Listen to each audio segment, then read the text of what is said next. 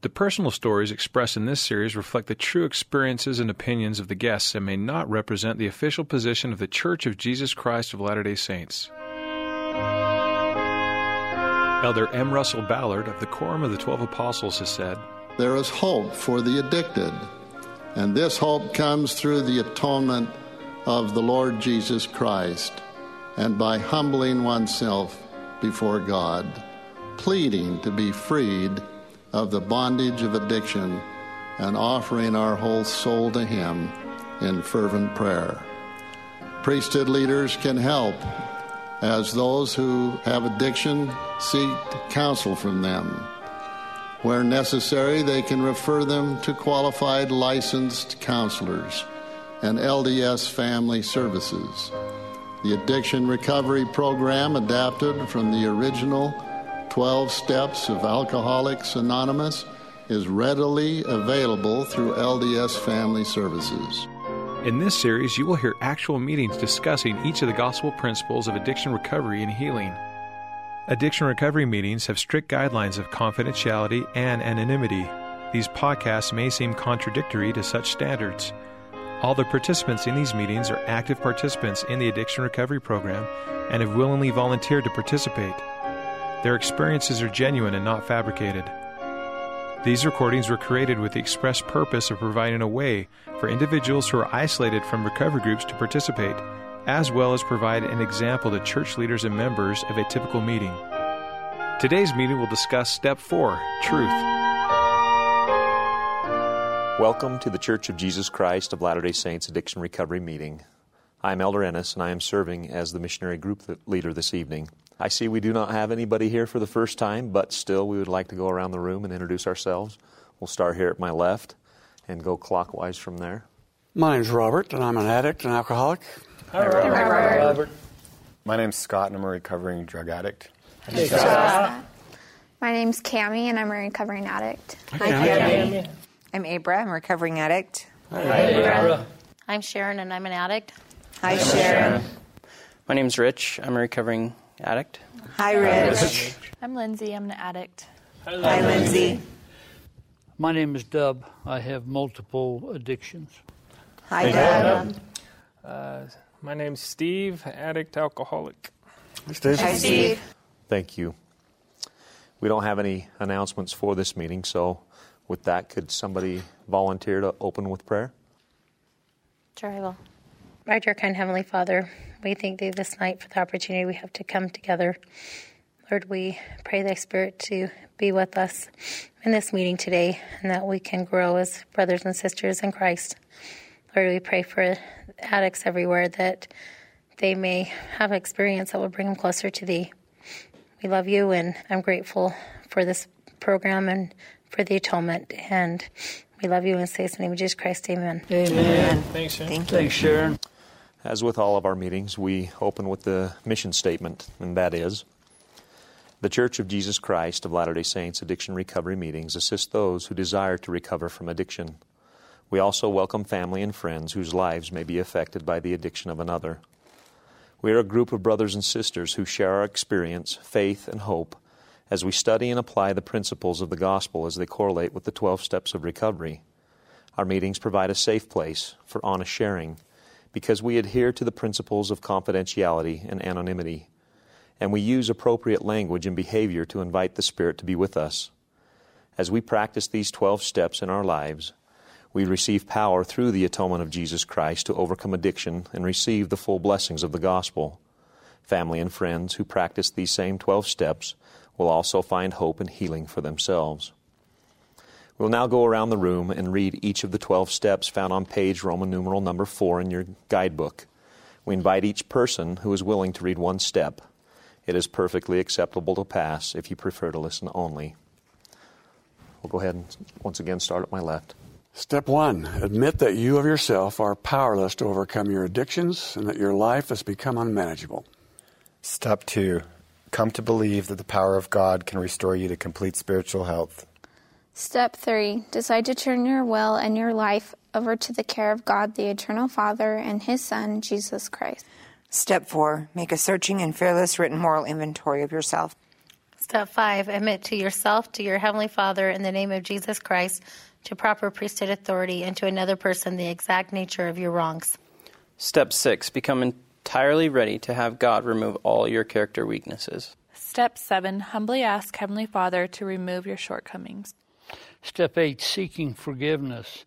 We make a written list of all persons we have harmed and become willing to make restitution to them. Step 9, wherever possible, make direct restitution to all persons we have harmed. Step 10, continue to take personal inventory, and when you are wrong, promptly admit it. Step 11, seek through prayer and meditation to know the Lord's will and to have the power to carry it out. Step 12, having had a spiritual awakening as a result of the atonement of Jesus Christ, share this message with others and practice these principles in all you do. Thank you. Each week we focus on a different step. This week we will read Step 4, starting on page 21 from A Guide to Addiction Recovery and Healing. We'll go around the room, and each person who is willing may read 1 to 2 paragraphs. You may pass if you prefer to listen. We have an extra copy of the guide for you to use in this meeting in case you do not have one. During the reading, listen for thoughts and feelings and experiences you have in common with those who have taken these steps. We'll continue where we left off. Step 4, truth. Key principle. Make a searching and fearless written moral inventory of yourself. When you took step 3, you decided to trust the Lord. You turned your will and your life over to His care. In step 4, you show your willingness to trust God. You make a searching and fearless written inventory of your life, surveying or summarizing the thoughts, events, emotions, and actions of your life, making your inventory as complete as possible. Doing a fearless and thorough inventory of your life will not be easy. When we say fearless, we do not mean you will have no feelings or fear. You will likely experience many emotions as you survey your life, including embarrassment or shame or fear. Fearless means you will not let your fears stop you from being thorough in the inventory process. In step 4, it means you commit to rigorous honesty as you focus on events in your life, including your own weaknesses and not on anyone else's weaknesses. In the past, you probably justified bad behavior and blamed other people, places, or things for the problems you had created. Now you will begin to take personal responsibility for past and current actions, even though you may need to acknowledge painful, embarrassing, or difficult events, thoughts, emotions, or actions. If the thought of making a searching and fearless inventory of yourself feels overwhelming, know you are not alone. Our hearts go out to you. We remember our struggles to find the willingness to complete this step. Many of us have wondered if we might skip step 4 entirely and still overcome our addictions. Eventually, we had to believe the words of those who went before us. Without a searching and fearless moral inventory, the faith which really works in daily living is still out of reach. Addiction crippled our ability to reflect honestly about our lives. It limited our ability to understand the damage and havoc, the liabilities it caused in all our relationships. Before we could confidently rely on the Savior, we needed a framework through which He could help us sort out our past honestly. Step 4 provided that framework. It was the rigorous and painstaking effort to discover what these liabilities in each of us have been and are. The inventory was also a step in helping us align our lives with the will of God. Through this inventory, we identified negative thoughts, emotions, and actions that ruled our lives. By discovering those destructive elements in our lives, we took the first step toward correcting them. Doing an inventory was difficult, but this step opened the door to the additional faith and hope we needed to continue our recoveries and overcome addiction. How to do an inventory. Once we had admitted the need for step 4, the next questions became, but just how do I do an inventory? What tools will I need? An inventory is a very personal process, and there is no single right way to do it. You can consult with others who have already done an inventory and seek the Lord's guidance in doing your own. He will help you be truthful and loving as you sort through your memories and feelings.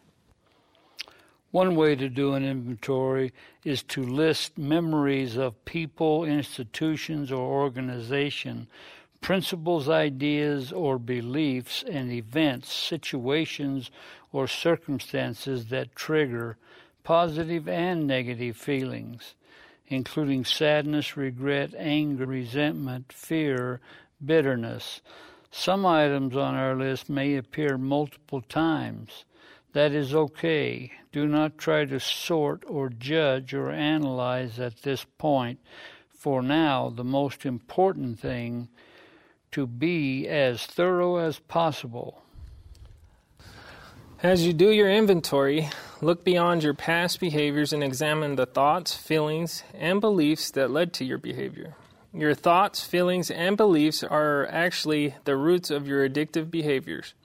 Unless you examine all your tendencies toward fear, pride, resentment, anger, self-will, and self-pity, your abstinence will be shaky at best. You will continue with your original addiction or switch to another one. Your addiction is a symptom of other causes and conditions. Some people group their lives according to age, grades in school, places lived, or relationships. Others start simply by brainstorming. You will probably not remember everything all at once. Continue to be prayerful and allow the Lord to bring things to your remembrance. Leave this process open-ended and add to your inventory as your memories come. Once you have finished your list, seek the Lord's guidance in learning from each memory. Some people organize this part of their inventory into a table or chart with columns under each of the 5 headings listed below. They restrict their entries to brief statements. Others create a page for each entry on their list, and then write answers in each of the 5 categories. Incident. What happened? In just a few words, give a short description of your memory of the event. Think more in terms of a summary rather than a long story.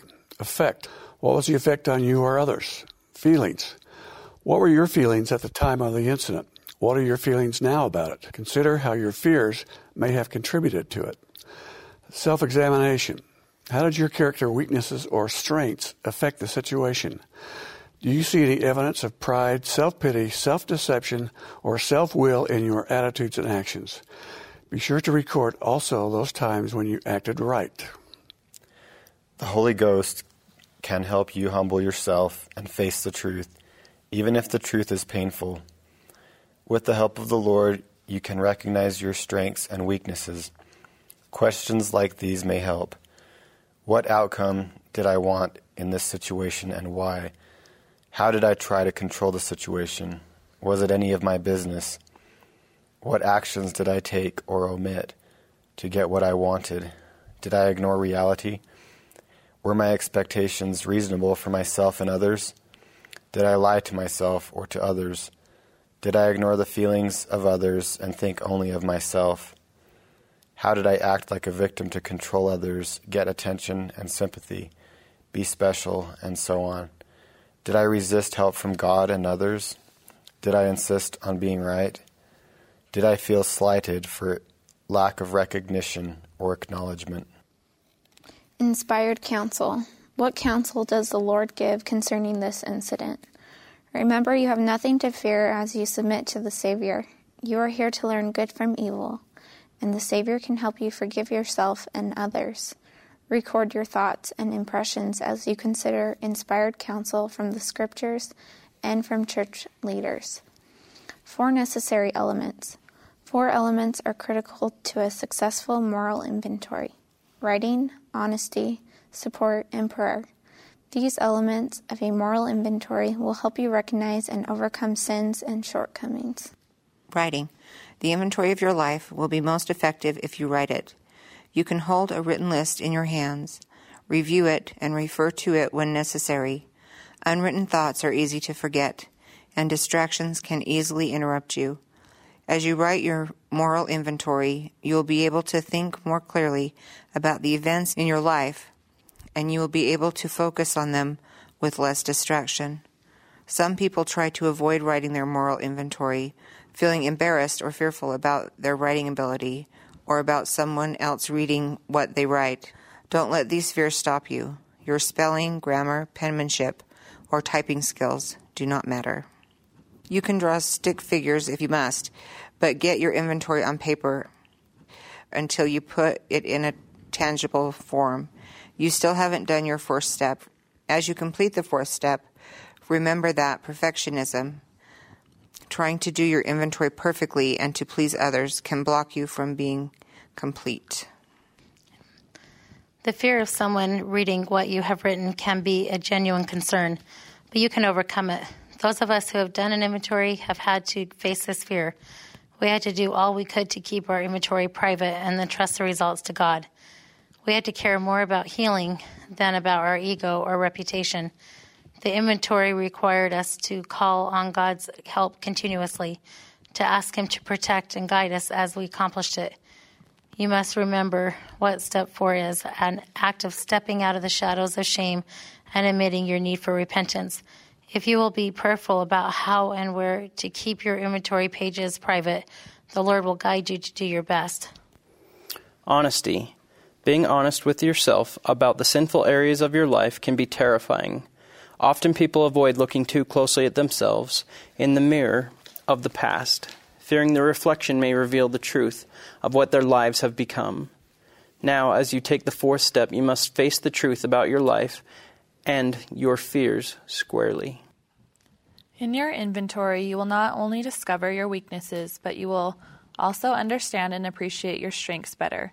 Include in your inventory your good traits and the positive things you have done. In truth, you are a combination of weaknesses and strengths.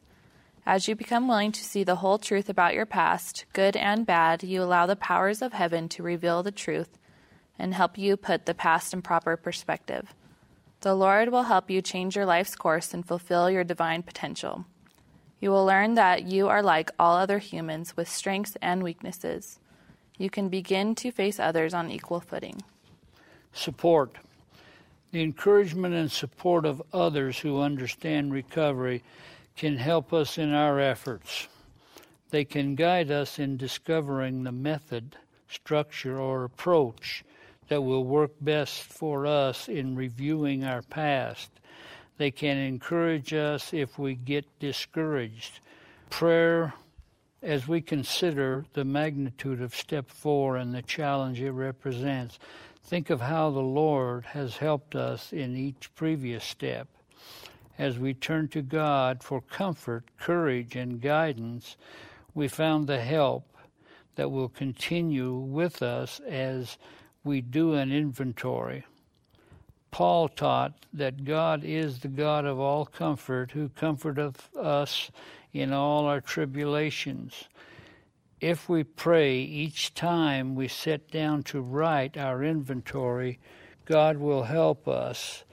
We will learn this reality as we take the seemingly impossible step. God can and will always be there for us if we ask. Freeing yourself from the past.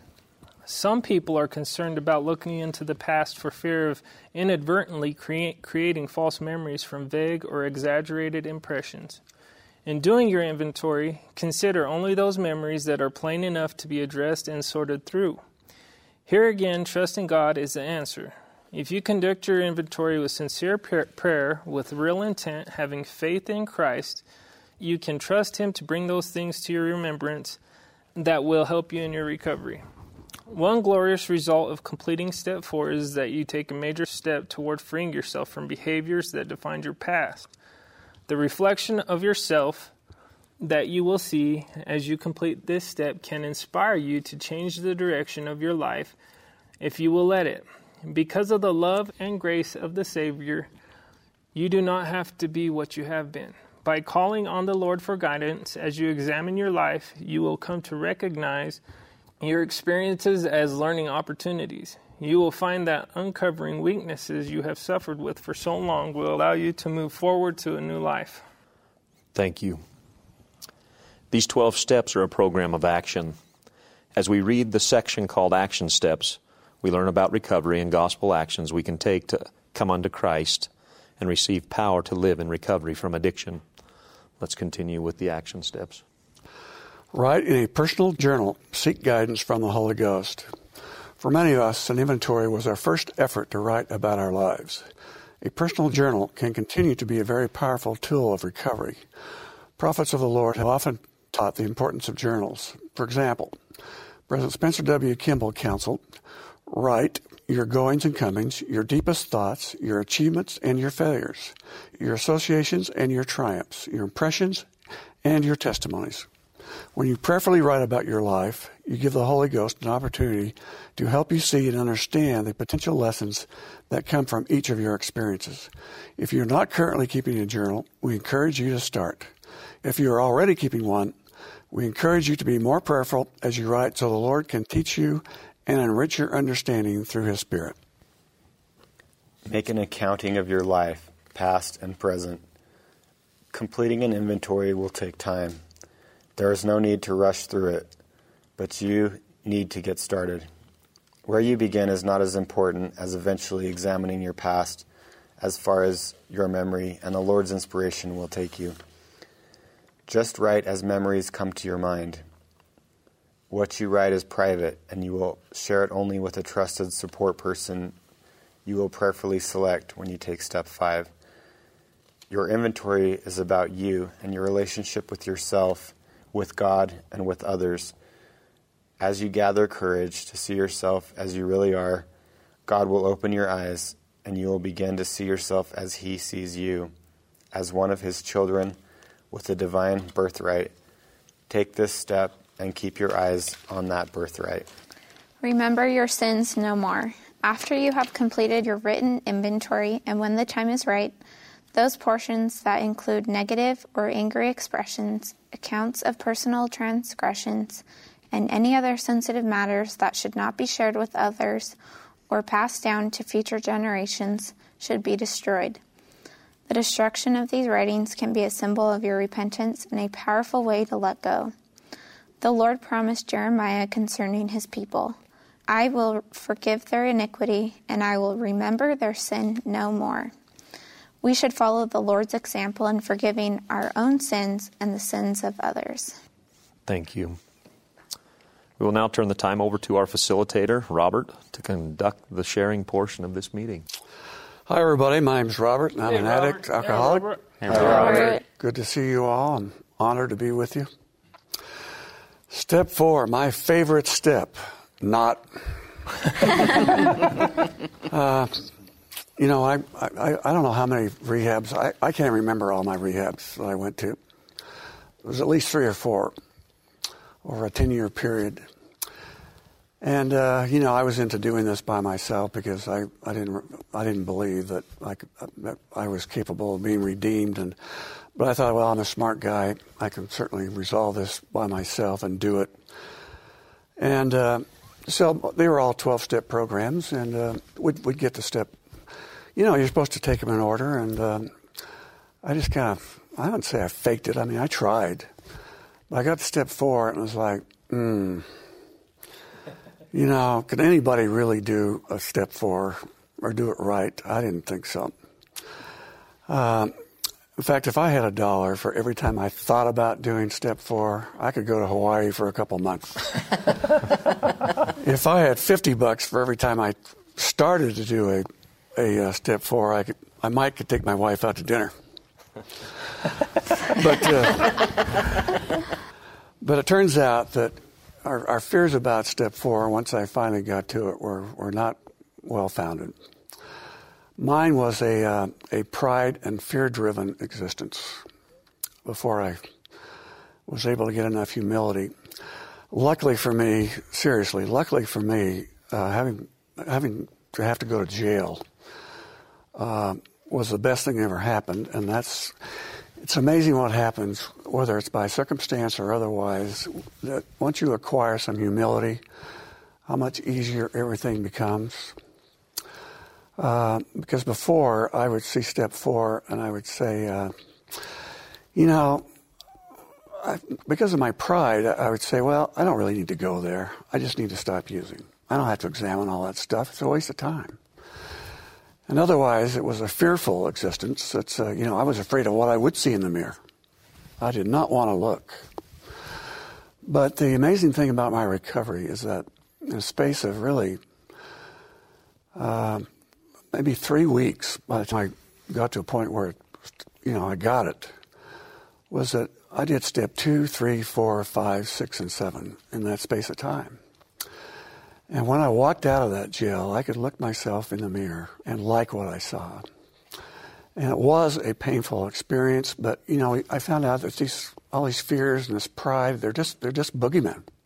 Once you do it, and once you're willing to make the sacrifice, for the first time in my life, I think I really, to the best of what I could do at the time, I was able to offer a broken heart and a contrite spirit.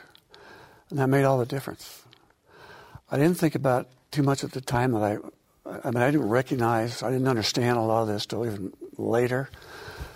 But humility goes a long ways, and I still believe that humility is a key to recovery.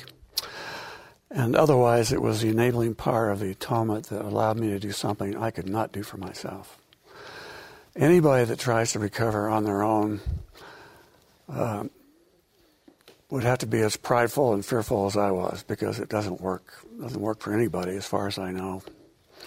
So I am just so grateful that I had that experience. It was not fun. It was painful. Physically, emotionally, and spiritually, it was painful. But you do it, it all comes out okay.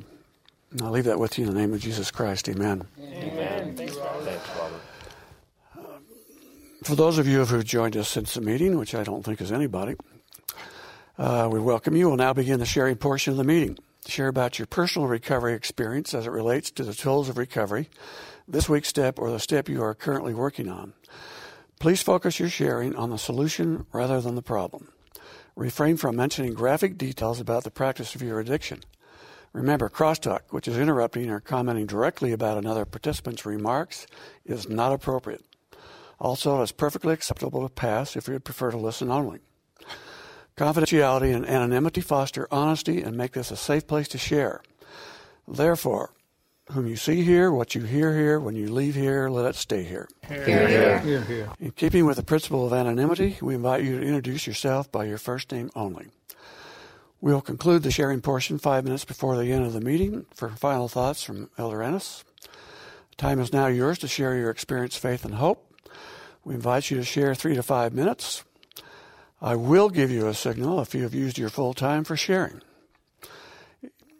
In this meeting, we'll proceed clockwise, person to person around the room. Who would like to begin the sharing? Hi, everybody. I'm Steve. Hey, Steve. Hi, Steve. I'm a addict, alcoholic, but more importantly today, I'm a love child of God.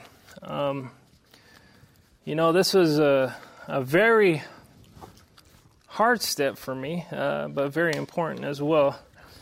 As my wife says, and I quote, this step is where Lot's wife looked back. It's definitely hard to do. So I in my addiction for 12 or 13 years, I was in my opiate addiction. I did a lot of things that hurt a lot of people, and because of that, I ended up getting blessed to go to Salt Lake County Jail as well. And like Robert, that was holy ground for me. That was where I was able to meet my Savior, and the chains of addiction were finally loosed. I guess you could say, even though I was locked up behind bars, I was finally liberated, and thank goodness for that. There's a couple things I wanted to touch in the manual real quick. It says how to do an inventory. One way to do an inventory is to list memories of people, institutions, or organizations, principles, ideas, or beliefs, and events, situations, or circumstances that trigger positive and negative feelings, including sadness, regret, anger, resentment, fear, bitterness, Some items on that list may appear multiple times. That is okay. Do not try to sort or judge or analyze at this point. For now, the most important thing to do is be as thorough as possible. I had 7 months to where I could look into the mirror of this step, which that's exactly what it was. It was like looking into the mirror, and reflect on the kind of person I had been. The Savior brought all of my stuff to remembrance, and I knew exactly what I needed to do in order to change and live a more fulfilling life. My life was in shambles, and thank goodness for my Savior, because without him, that would have been a mess to clean up.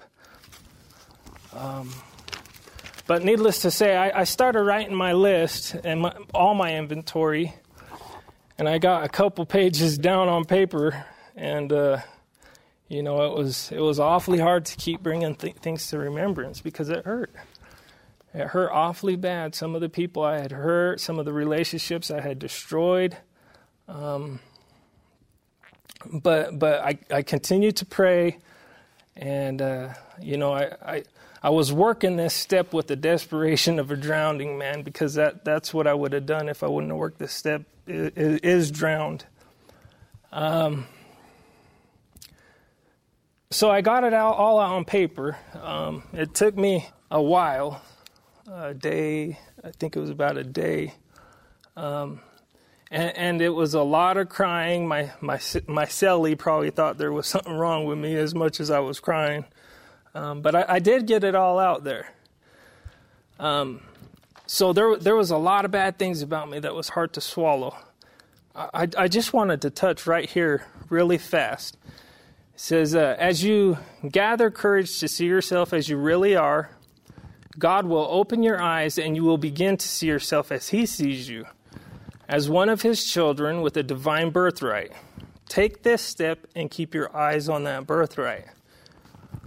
I am so grateful that I was able to focus and see that I still had worth, because wow, some of the things I had done, it just blows me away. But the Savior is merciful, and he wants us to know that we are his sons and daughters, and that we do have a divine birthright.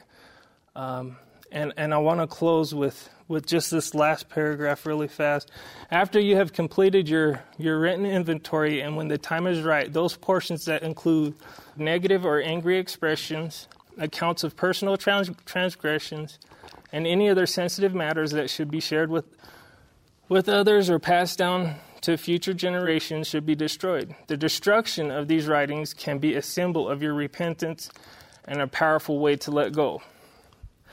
At times, I wish I still had that list, but I took the advice here, and I took that big list that I had with all my sins and the things that I had done, and I actually just crumpled it up and flushed it down the toilet there in the jail.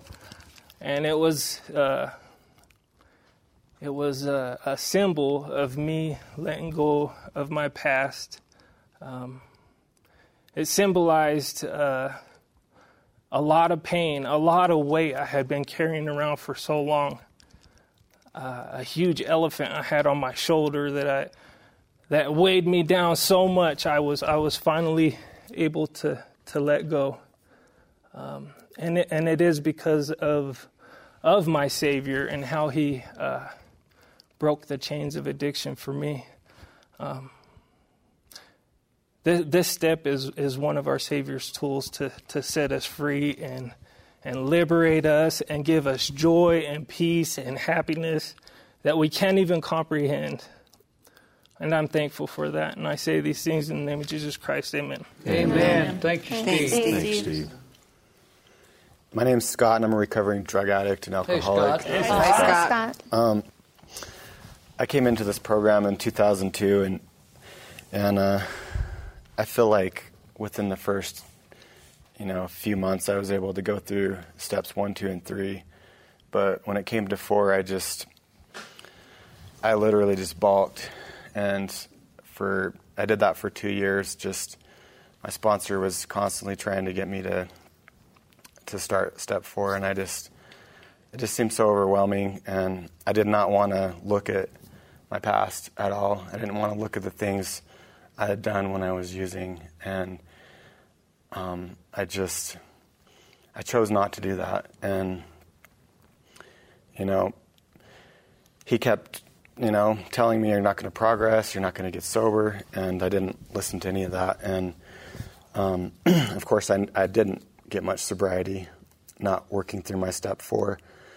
And just like Robert and Steve, I made choices while I was using that wound me up in the Utah State Prison. And once I was there, I was quite a bit more humble, and I was willing to listen to my sponsor, like when I'd talk to him on the phone or he'd come to visit. But then I did 6.5 years in the Utah State Prison. It wasn't even until I was in there 5 years. I was in there 5 years when I finally went out into the day room and got a pen and some paper and just started writing. And, just like Steve was saying, it was a very painful experience. And I remember one point I was writing on a Sunday, and I was blessed that the bishop that was over the branch down there had called me in to meet with him, and I just told him, I just broke down, and I told him I'm doing my step 4 inventory, and it's just really hard. And, I just felt emotionally a wreck. And there was part of me that was triggered. There was part of me that was wanting that life. And then there was part of me that was just like, I can't believe you did that.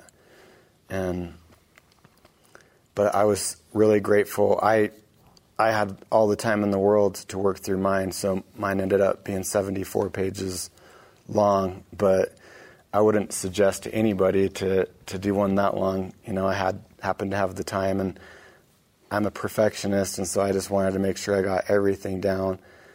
And, I brought it in and presented it to actually my therapist in the prison, and he took it and read it over, I don't know, the course of a couple of days or something, and then I went and met with him again, and he said, I thought, okay, now he's going to reject me, because now he knows everything, and he didn't. I found that that's not what happens. When we do our step 4, we present it to our sponsor or whoever we choose, our bishop or whoever we can at the time.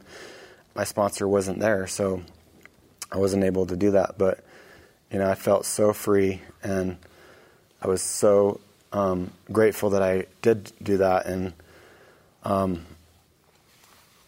I'm thankful for this program. I know that when we were reading in this chapter, there's always these 6 words that always stand out to me on page 23 in the upper left-hand paragraph. And the first time I noticed it was when I was in prison and when I was working on this step. It says, and it's just 6 words. It says, reveal the truth, face the truth. And so that's what this step's about. It's just about revealing the truth and facing the truth. And with that, I'll say these things in the name of Jesus Christ. Amen. Amen. Amen. Thanks, God. My name's Cammie, and I'm a recovering addict. Hey, Cammie. When I first wrote my step 4, I didn't include any positive things in it.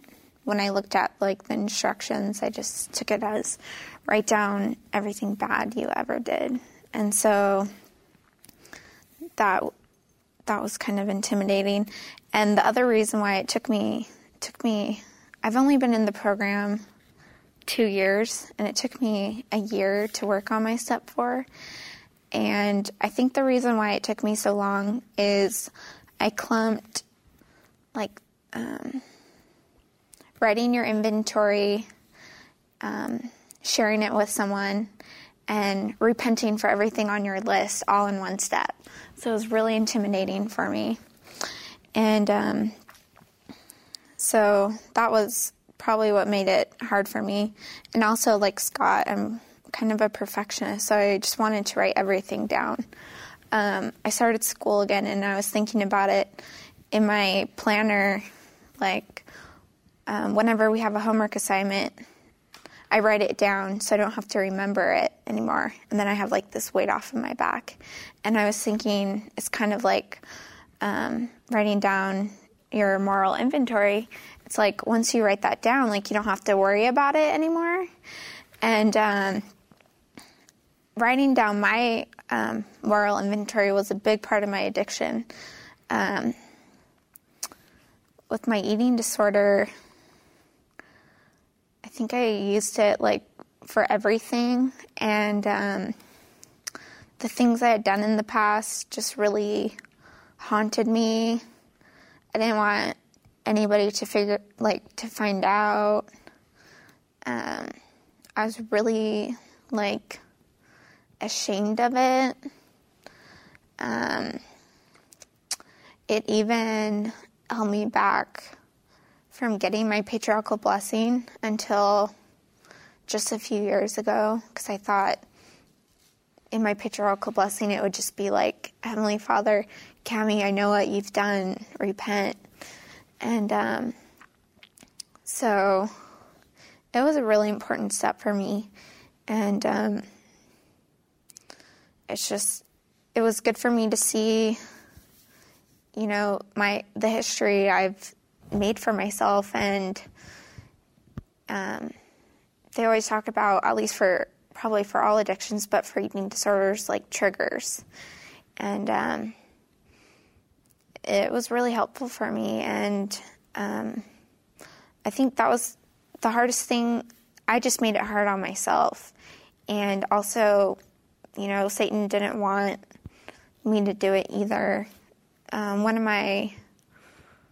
member of my bishoprics, when I was in the singles ward, he said, which really helped me one time when I went to repent, I just had a crazy blow up with a roommate.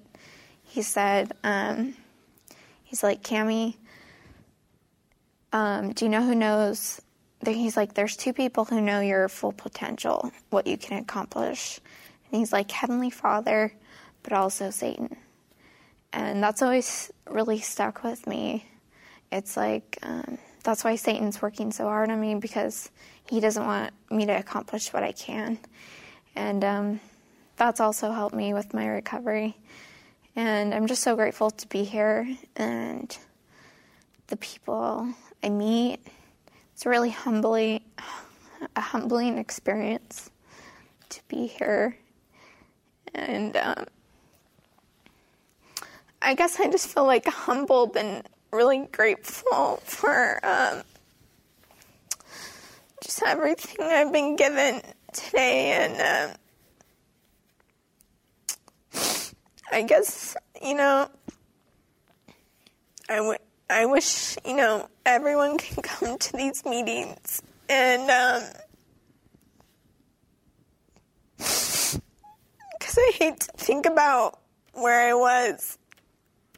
And so I never will go back. And it's good to be truthful and honest with yourself. And I say these things in the name of Jesus Christ. Amen. Amen. Thanks, Cami. Thanks, Cami. Hi, I'm Abra. Hey, Abra. I'm a recovering addict. When I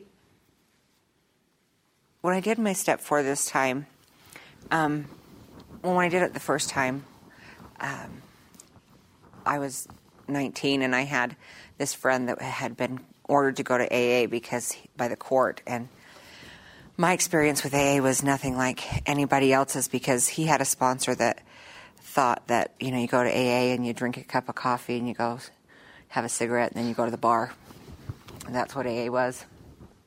And so I was really jaded about doing 12 steps, and I was like 19, and And so he says, well, but you have to do the steps with me because I have to turn him into the court. And I'm like, fine, whatever. Because he didn't have a driver's license. I had to drive him. And I'm like, whatever, So we'll do it. So I had, he did this 3 times. He got sent by the court to AA meetings. And I'm like, this is ridiculous. So we went to, I have these books and where I would write stuff. And I'm like, this is just stupid. Why do I have to repent? I didn't believe in God at that point. And I didn't have to, why do I have to write all this stuff down, like everybody else? I was like, this is just really ridiculous. And so then I came to these meetings, and prior to that, I had gone through the repentance process so that I could go to the temple. And so I went and I sat and I prayed with my husband, and I said to the Heavenly Father, I know that I have to do this again. I have to go through all this again. And my husband said, I don't know that I can do this again with you because the first time was hard enough. And I said, no, but I have to do it. And all these things, these little things kept coming back to me.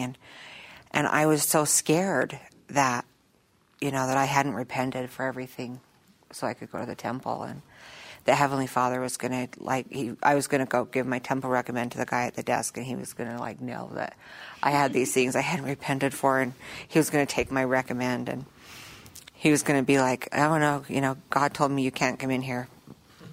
And, because I just knew, and so I started writing down this inventory, and I was 6 weeks writing this inventory, and I went to the mission coordinators, and who I was really good friends with, and I said, I'm spinning. I feel like I need to go out and use. And I had been clean for, 9 years. And I said, I'm just spinning. I feel like I need to go out and I need to use. And this wonderful woman who is just, she's just the greatest woman. She said to me, then you just need to move on. Just go do your step 5. And I said, but I'm not done. I'm only until I'm 11, I says, and she says, what are you doing? And I says, I'm writing everything down. She says, oh my gosh. She says, you're just really, just move on, and come back to it. She says, in 12 weeks, you're going to do it again, and immediately I just felt the Lord just put his arms around me and just say, I love you. What are you doing to yourself? And for that 6 weeks, I had not felt that love because I was just really beating myself up. I had not been doing any of I hadn't been praying. I hadn't been reading my scriptures because I knew that God would be so mad at me because I hadn't been doing the right things in my life. And my husband said to me, I knew this was a bad idea. I knew this was a bad idea. And so when I did my step 4 this time, which it worked out fine. I just, every 12 weeks I do my step 4 and I just work on a little piece of my life because I get really down on myself and I start spinning and my husband goes, oh my gosh, we're going to go through this again. And he's so sweet. He says, okay, he hands me this, I have this big stack of books and the composition notebooks and he'll hand me this. He says, how many are you going to use this time? And so this time when I did it, I remembered because we had talked about, we just done a couple weeks ago. I had talked about when I was in the drug house and almost being sold into white slavery. And I was talking with my mom, and I remembered that there was some things that I hadn't repented for. And I just really started weeping, and I said, Mom, I am so sorry. I said, I remember this and this, and I haven't repented. And I said, I don't know what to do because I said, there's not enough sorries I can ever tell you in my life that will let you know how sorry I am for what I've done. I said, I was the worst child. And she looked at me and she said, no, she says, you weren't the worst child. I have some siblings that are probably a lot worse than me, but she said, you doing this, you going through this process has brought such joy to your life. She says, and every time you do a step 4, you get really down on yourself. She says, and she referred to in the manual to where it says that that God wants us to see us as He sees us, and with a divine birthright. That He always sees us that way, whether we're screwing up or not. And immediately again, I felt that love of my Heavenly Father, that He loves me regardless of whether I'm doing bad or whether I'm doing good. And I just always, I always am trying to remember that as I do my step 4 this week, that my Heavenly Father just really loves me. And it's okay that when I was 19, I screwed up a lot. And, now that I'm, in my 30s, it's okay that I screwed up, because now I'm on the right path, and I'm, holding on to the iron rod and doing all those things. And I'm grateful that my Heavenly Father has brought me to this program. Like Cammie, I don't ever want to go back to that place. I don't ever want to feel that shame that I felt. I'm so thankful for each of you for sharing your life with me, because I know that your stories and your lives give me strength. And I say that in the name of Jesus Christ. Amen. Amen. Thanks, Abra. Thanks, Abra. Well, I'm Sharon, and I'm an addict. Hi, Sharon. I always have a lot of thoughts about step 4 and 5 every time we get to it. I'm a little bit... My step 4 experience, my step 5 experience is a little bit unique, only in the fact that I was 15 years old the first time I did a major thorough inventory. And I wasn't really into the churchy thing back then. I was exposed to it, but I was pretty active in AA.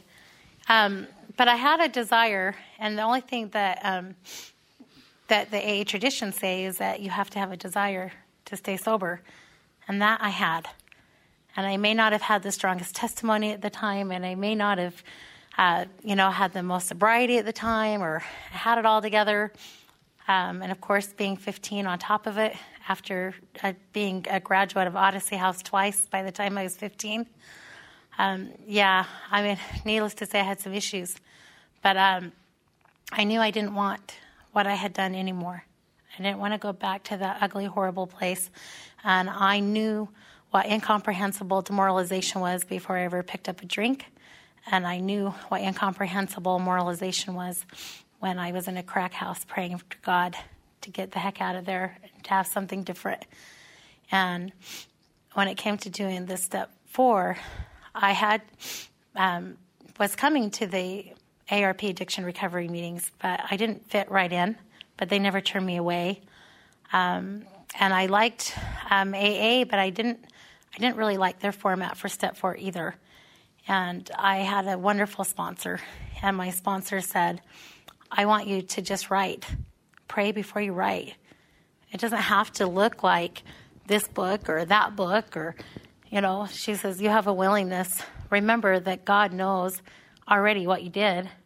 So just take a pen out, pray before you write, and write. And however it comes out, it comes out.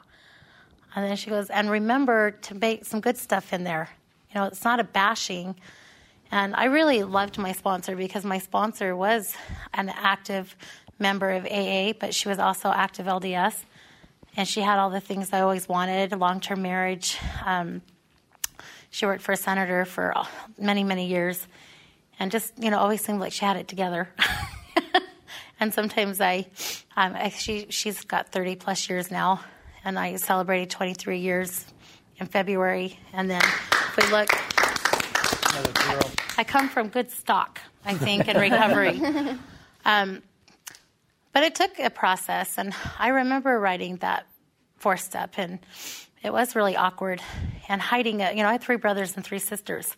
So hiding that 4th step where they couldn't get it was really quite the challenge.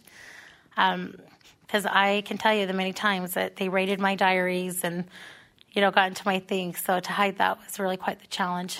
But when I finished, I had a really thick stack. For my age, I was pretty significant. And I remember sharing it with this woman, because my sponsor told me you didn't have to share it with your sponsor. She said you have to share it with somebody you trust. And so I found this lady that seemed to have gone through what I went through, and I said, I just need you to dump this. Do you mind listening for a while? And I dumped it all, and when I was done, I was ready for this condemnation, and I didn't get that. I got this huge hug, and that it was okay. It was a couple of years before I could go share all of that with my bishop. And a matter of fact, I always encourage particularly women who have a lot of significant things to share it with a woman first. You know, it's sometimes it doesn't always feel safe to do it with a bishop at first. I can tell you from my own experience. But now as a sponsor who's taken a lot of women through 4 steps and 5th steps, I know that's one of the most sacred steps that you can do. And I always encourage my ladies to always make sure they write 40 good things. I don't care if you used your whole life. I mean, there's got to be at least 40 on there because it can't be a bashing. And there's sometimes I can tell you through my experience in recovery, there are people who are doing the 4th step that can't even read or write.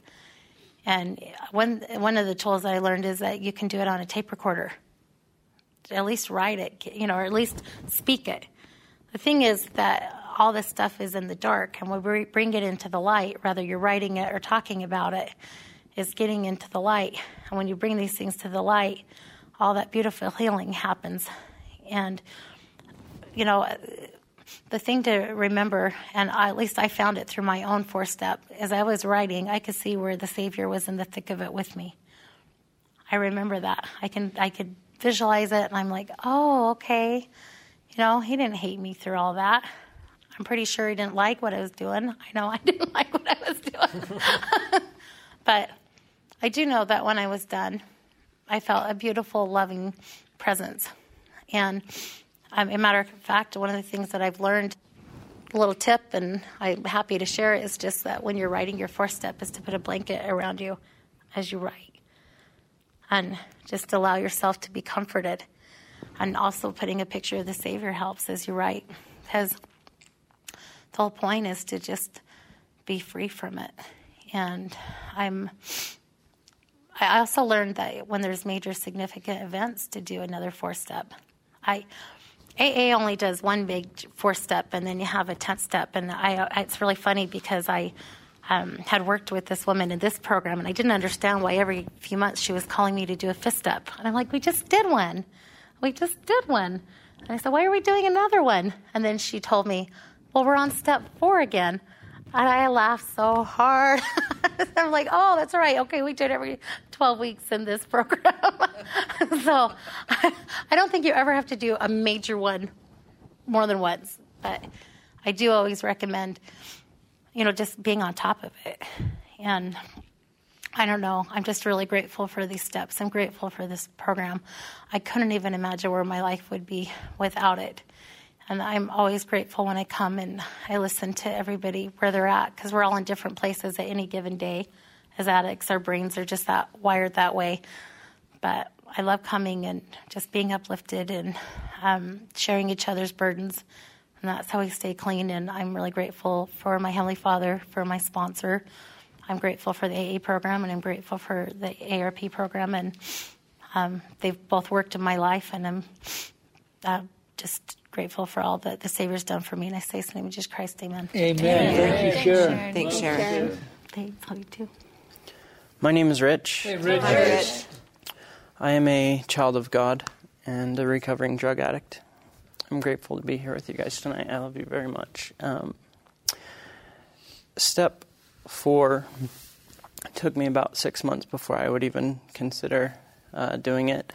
And I felt like I had made these first 3 steps, and I was standing on this 3rd step. And I'm looking up, and I can see the Savior standing 12 steps from the bottom. And the next step, I believed, was so insurmountable. Felt all these fears and anxiety. But I was willing to do whatever it took. And I started that step forward. Those feelings that I had at the time, there's a song that I love. It's called Not the Only One. It talks about Moses standing at the edge of the sea. And the lyrics say, there's a man who is standing at the edge of the sea with thousands of people leaning on him.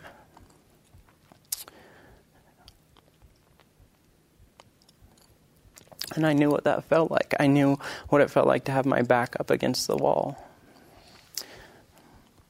I knew what it felt like to have these armies rushing on me and nowhere to go. But in the song it also says that I'm not the only one who has ever been cornered when suddenly God split the sea. And when I got to that edge, I'd be willing to do what it took to ask the Lord to split the sea for me and ask for that help. Ask for that help to make it through. And I made it through on dry ground. Made it through on that dry ground. And I learned so much about myself. About a year and a half ago, we moved into this new house. It was beautiful. And as we were getting ready to move, I went through all of my stuff that I had had for years and years. And I found these boxes that I hadn't opened in 3 and 4 years. And I looked at them and I thought to myself, there's nothing that I've needed in here for the last 4 years. Do I need it now? And there was boxes that I left taped up. I threw them away. Then there was boxes that I would open, I would take one look at and realize that there was nothing in there that I needed anymore. There was nothing that I needed in my new life and in my new home that was something that I wanted as part of my life. And that was ultimately what I found to be the case as I went through my life in this step 4, in this inventory. As I would open up these parts of my life, these boxes and these things that I hadn't used or hadn't looked at in years, I'd realize there was nothing in there for me. That there was no more purpose for me to do that. And I got rid of them. I got rid of those things. I was willing to give them up. The things that I took with me, there wasn't a lot. There wasn't a lot, to be honest. But the things that I kept mean so much to me. Because I know that they're useful to me today. I know that they're things that I can use on a daily basis. It's that same thing that I learned in this program. I have these strengths. I'm very stubborn. I'm a very stubborn individual. And that helped me get through step 4. I'm very thorough. I'm very detail-oriented. That also helped me get through step 4. I had all these strengths that I found. Strengths and gifts, really gifts of the Spirit that I was given to help me get through that process. I just want to testify about my own knowledge that this is part of the atonement, to go through and to look at what it is to keep and what it is to get rid of, and to turn things over to the Savior. I'm grateful for this part of the program, for this aspect of it, the opportunity to do an inventory and to learn so much about myself. I was so afraid to look in that mirror and do that inventory. But when I did, I looked back and I saw myself waiting for that change. I testify of the atonement of Jesus Christ in my life and its availability to everyone. I say this in the name of Jesus Christ. Amen. Amen. Amen. Thanks, Rich. I'm Lindsay. I'm an addict. Hey, Lindsay. Hi. My first step 4, I actually did while I was in treatment. And I was in this treatment center for about 4 or 5 months for the inpatient part. And I had been in there for about 4 months at this point. I had been working on my 4th step for a while, compared to the other people in there. And I just didn't really have anything on that list. I was so numb and so shut down that I just thought everything was great. I'd been sober for a few months. I had done the jail thing, gotten out. And to me, life seemed all right. I wasn't really angry with anybody. I didn't see where I had wronged people or hurt people. I knew it in my head, kind of, but I had forgotten a lot, and I had shut a lot of it out. And so a couple different things happened while I was in treatment. First of all, there was this group that happened. And I remember I was being processed. People were just kind of talking and confronting me, and it was a scary situation for me. I did not like it, to say the least. And anyway, during this time, though, all of a sudden, my mind just got flooded with every single wrong thing that I had ever done to anybody. And it was just flash after flash of all of these different experiences that I had had. And during that time, I just started crying. I totally lost it. For about an hour and a half, a solid hour and a half, I was just crying while I was experiencing all this pain and every way I had hurt my family and my children and parents and, strangers, the public, just everything. Anyway, so that was one experience. And I know, looking back, that it was a spiritual thing that happened to me, and it was straight from the Lord because I didn't know how to do it myself, and it wasn't happening. The Lord was the one who did that for me. He put those memories in my mind so I could start the recovery process. Another experience that I had was there's this van, and people hit it, and they get this sledgehammer, and they're supposed to get anger out. And anyways, I did not want to do that. I just felt awkward, and I was kind of shy. I didn't know how to get angry, and I didn't feel resentment towards anybody.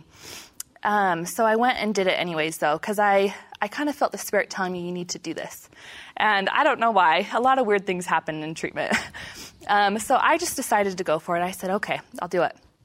So I went out to that van one day, and the whole group was out there, everyone in the treatment center, and my counselor. And normally people, they yell while they're hitting the van, and they scream things that they're angry about and upset about. And I didn't have a voice. I didn't know what I was mad about. I still didn't know what I was mad about. So I started hitting this van, and my counselor started saying things, and every single thing that she said, I don't even know exactly, because she was kind of a newer counselor. I don't know where it all came from. Well, I do. That came from the Lord, too. The Lord told her what to say and the things that I needed to remember to be able to get angry and to get my emotion out, The Spirit is not just a comforter. It's a teacher.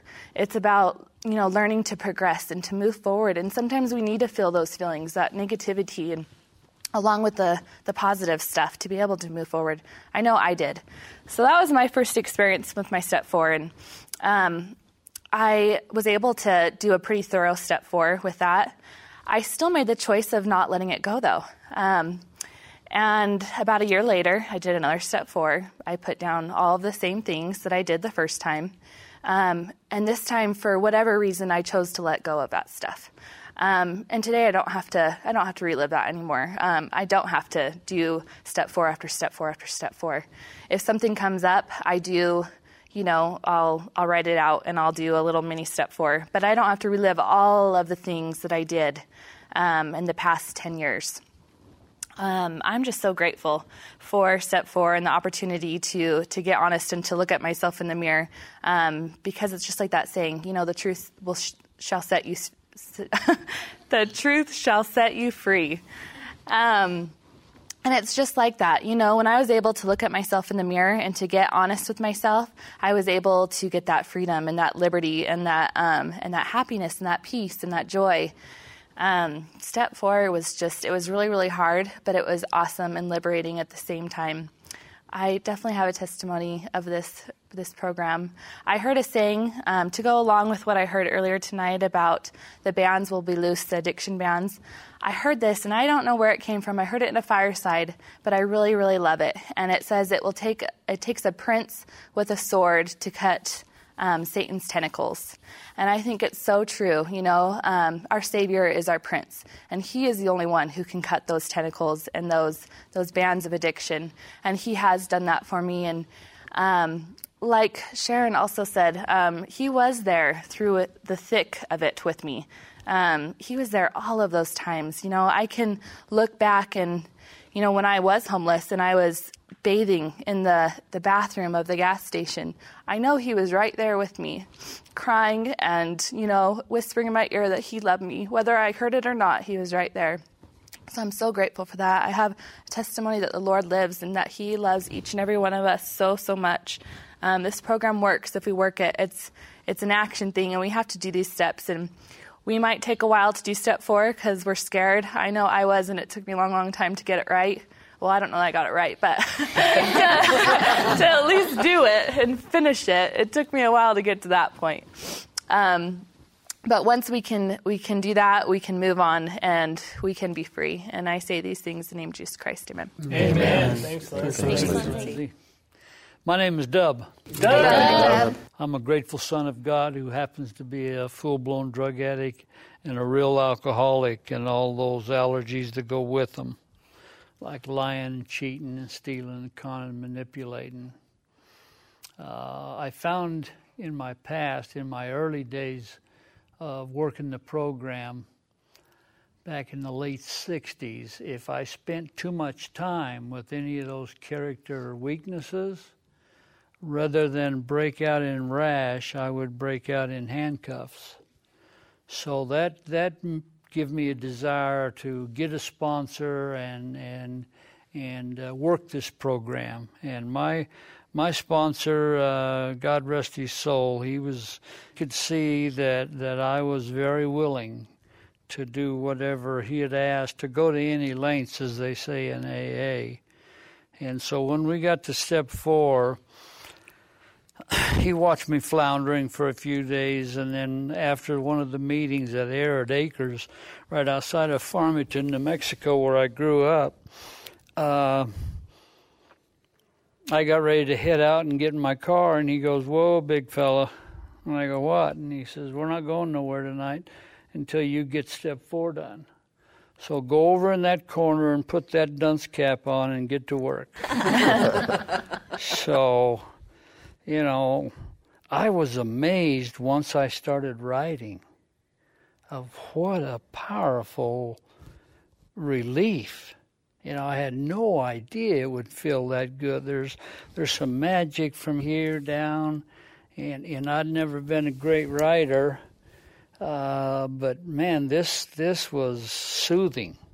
Just getting it out of my brain and letting all these people, places, and things discontinue living in my brain rent-free so that I might have room for a spiritual awakening. Because if there's one thing that Dr. Bob and Bill W. discovered is that there is no recovery without a spiritual awakening. And that to me was so powerful because they had tried everything else, including shock treatment, being locked behind a door for 30 days with their food slid under the door. They were willing to do anything, and then they stumbled upon, they said, we've tried everything. Let's try this recovery spiritually. So once I found out the healing process that took place in sharing my step 4 and 5, my bishop got to be where every Sunday I would track him down and say, "Hey, Bishop, you got a few minutes?" And he'd say, "No, Dub, we're all good. We're all good." So he had heard my step 5 multiple times, and he was good with it. So that's how addicted I came to step 4 and 5. That's truly where the rubber hits the road. I have learned so much here tonight. It's true what Joseph Smith said when he had the School of the Prophets in Kirtland, Ohio, that that particular day, it's in the 88th section of the Doctrine and Covenants, 117 through 123, when he says, "Choose among yourselves a teacher," and that would be our group leader, missionary, "and let not all share at once, but let one share at a time. And when all have shared, that all may be edified of all." In other words, Joseph was saying, if you come to hear a sermon from me today, you're going to be disappointed because we are going to learn from one another.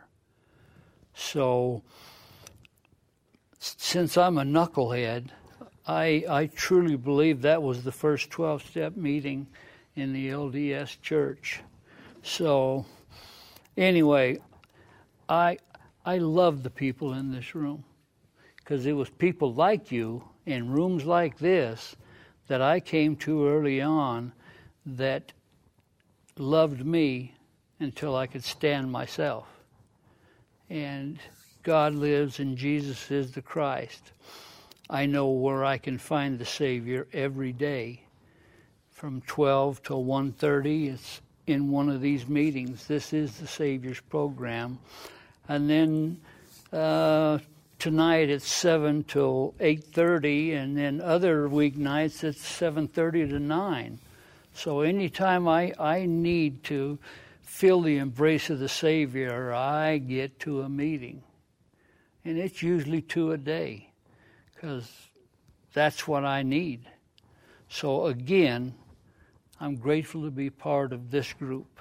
The love that we feel for one another is just absolutely God-sent. I say that in Jesus' name. Amen. Amen. Thanks, Dub. Thanks, Dub. Love you, Dub. Thank you all so much. Dub, I have been edified, and I think we probably all have. Elder Venice, we'll turn the time back to you. Thanks, Robert. Once again, as always, it's a wonderful thing to be here with each one of you. Personally, I want to thank each one of you for your stories, your testimonies, for what you add to this meeting. Truly bringing your own soul unto Christ. It's a work in progress. It's definitely a work in progress. And, as pertaining to step 4 is basically where we get to make good what we decided to do in step 3, where we decided to turn our will and our life over to the care of God, the Eternal Father, and His Son, Jesus Christ. Step 4 is the opportunity for us to make good on that promise. It really becomes an action step.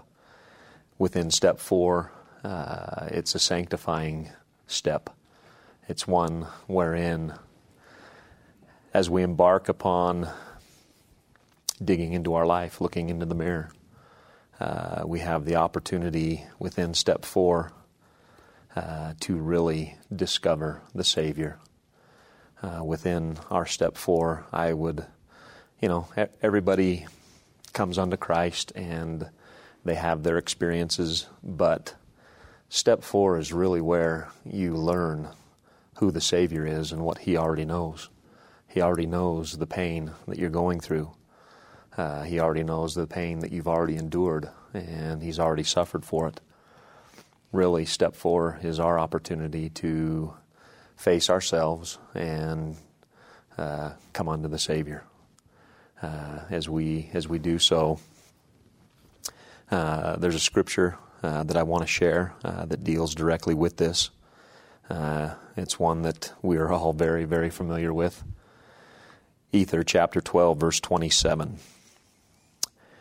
And if men come unto me, and I'm going to liken it directly to step 4 as we take step 4. If men come unto me, I will show unto them their weakness. I give unto men weakness that they may be humble, and my grace is sufficient for all men that humble themselves before me. For if they humble themselves before me and have faith in me, then will I make weak things become strong unto them.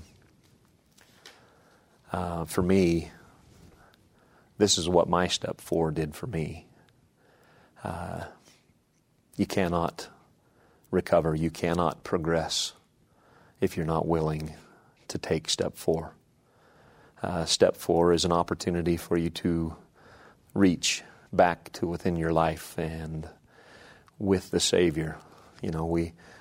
We're all scared about what everybody else thinks and what everybody else would say that we need to do. Individuals are very timid whenever we're being judged by others. Who better to come to and have the Savior show us what our weaknesses are? Rather than everybody else, let's go to the Savior. Step 4 is that opportunity for each of us to take. And it's been my personal experience and it's my testimony that is, we take step 4. Within step 4, you will find the Savior if you have not already found Him yet. Within step 4, it's an opportunity for us to humble ourselves when it really comes down to it, there's a quote by Elder Hales back in last October conference, where he was speaking about trials and tribulation. And he's basically saying, why these trials? What for? To what end? And he says a very profound statement. And I paraphrase, he says basically that these trials, these tribulations that we go through are for us and our Heavenly Father to see if we will use our agency, our will, to follow His Son. Step 4, we have the opportunity to get to know the Savior, to exercise our faith in Him and choose to follow Him. In step 4, we face ourselves. We come unto Him, and through the Spirit, He will lead us. He will guide us. He will give you promptings. He will communicate to you from heaven, and He will show what your weaknesses are to you. And we have the choice that we can either choose the Savior and His proven methods, or we can continue to choose Satan's proven methods. That's something that's pretty profound to me, is that both the Savior and Satan's methods are proven. The Savior's methods of dealing and coping and going through trials and tribulation, His methods are proven. They do bring light, they do bring life, they do bring love, they do bring liberty. And Satan's methods of dealing with pain, hurt, trial, tribulation, throughout this room, we've all tried several of his methods, whether it's drugs, alcohol, pornography, eating disorders. They all are proven. They are proven that they do destroy. They bring destruction.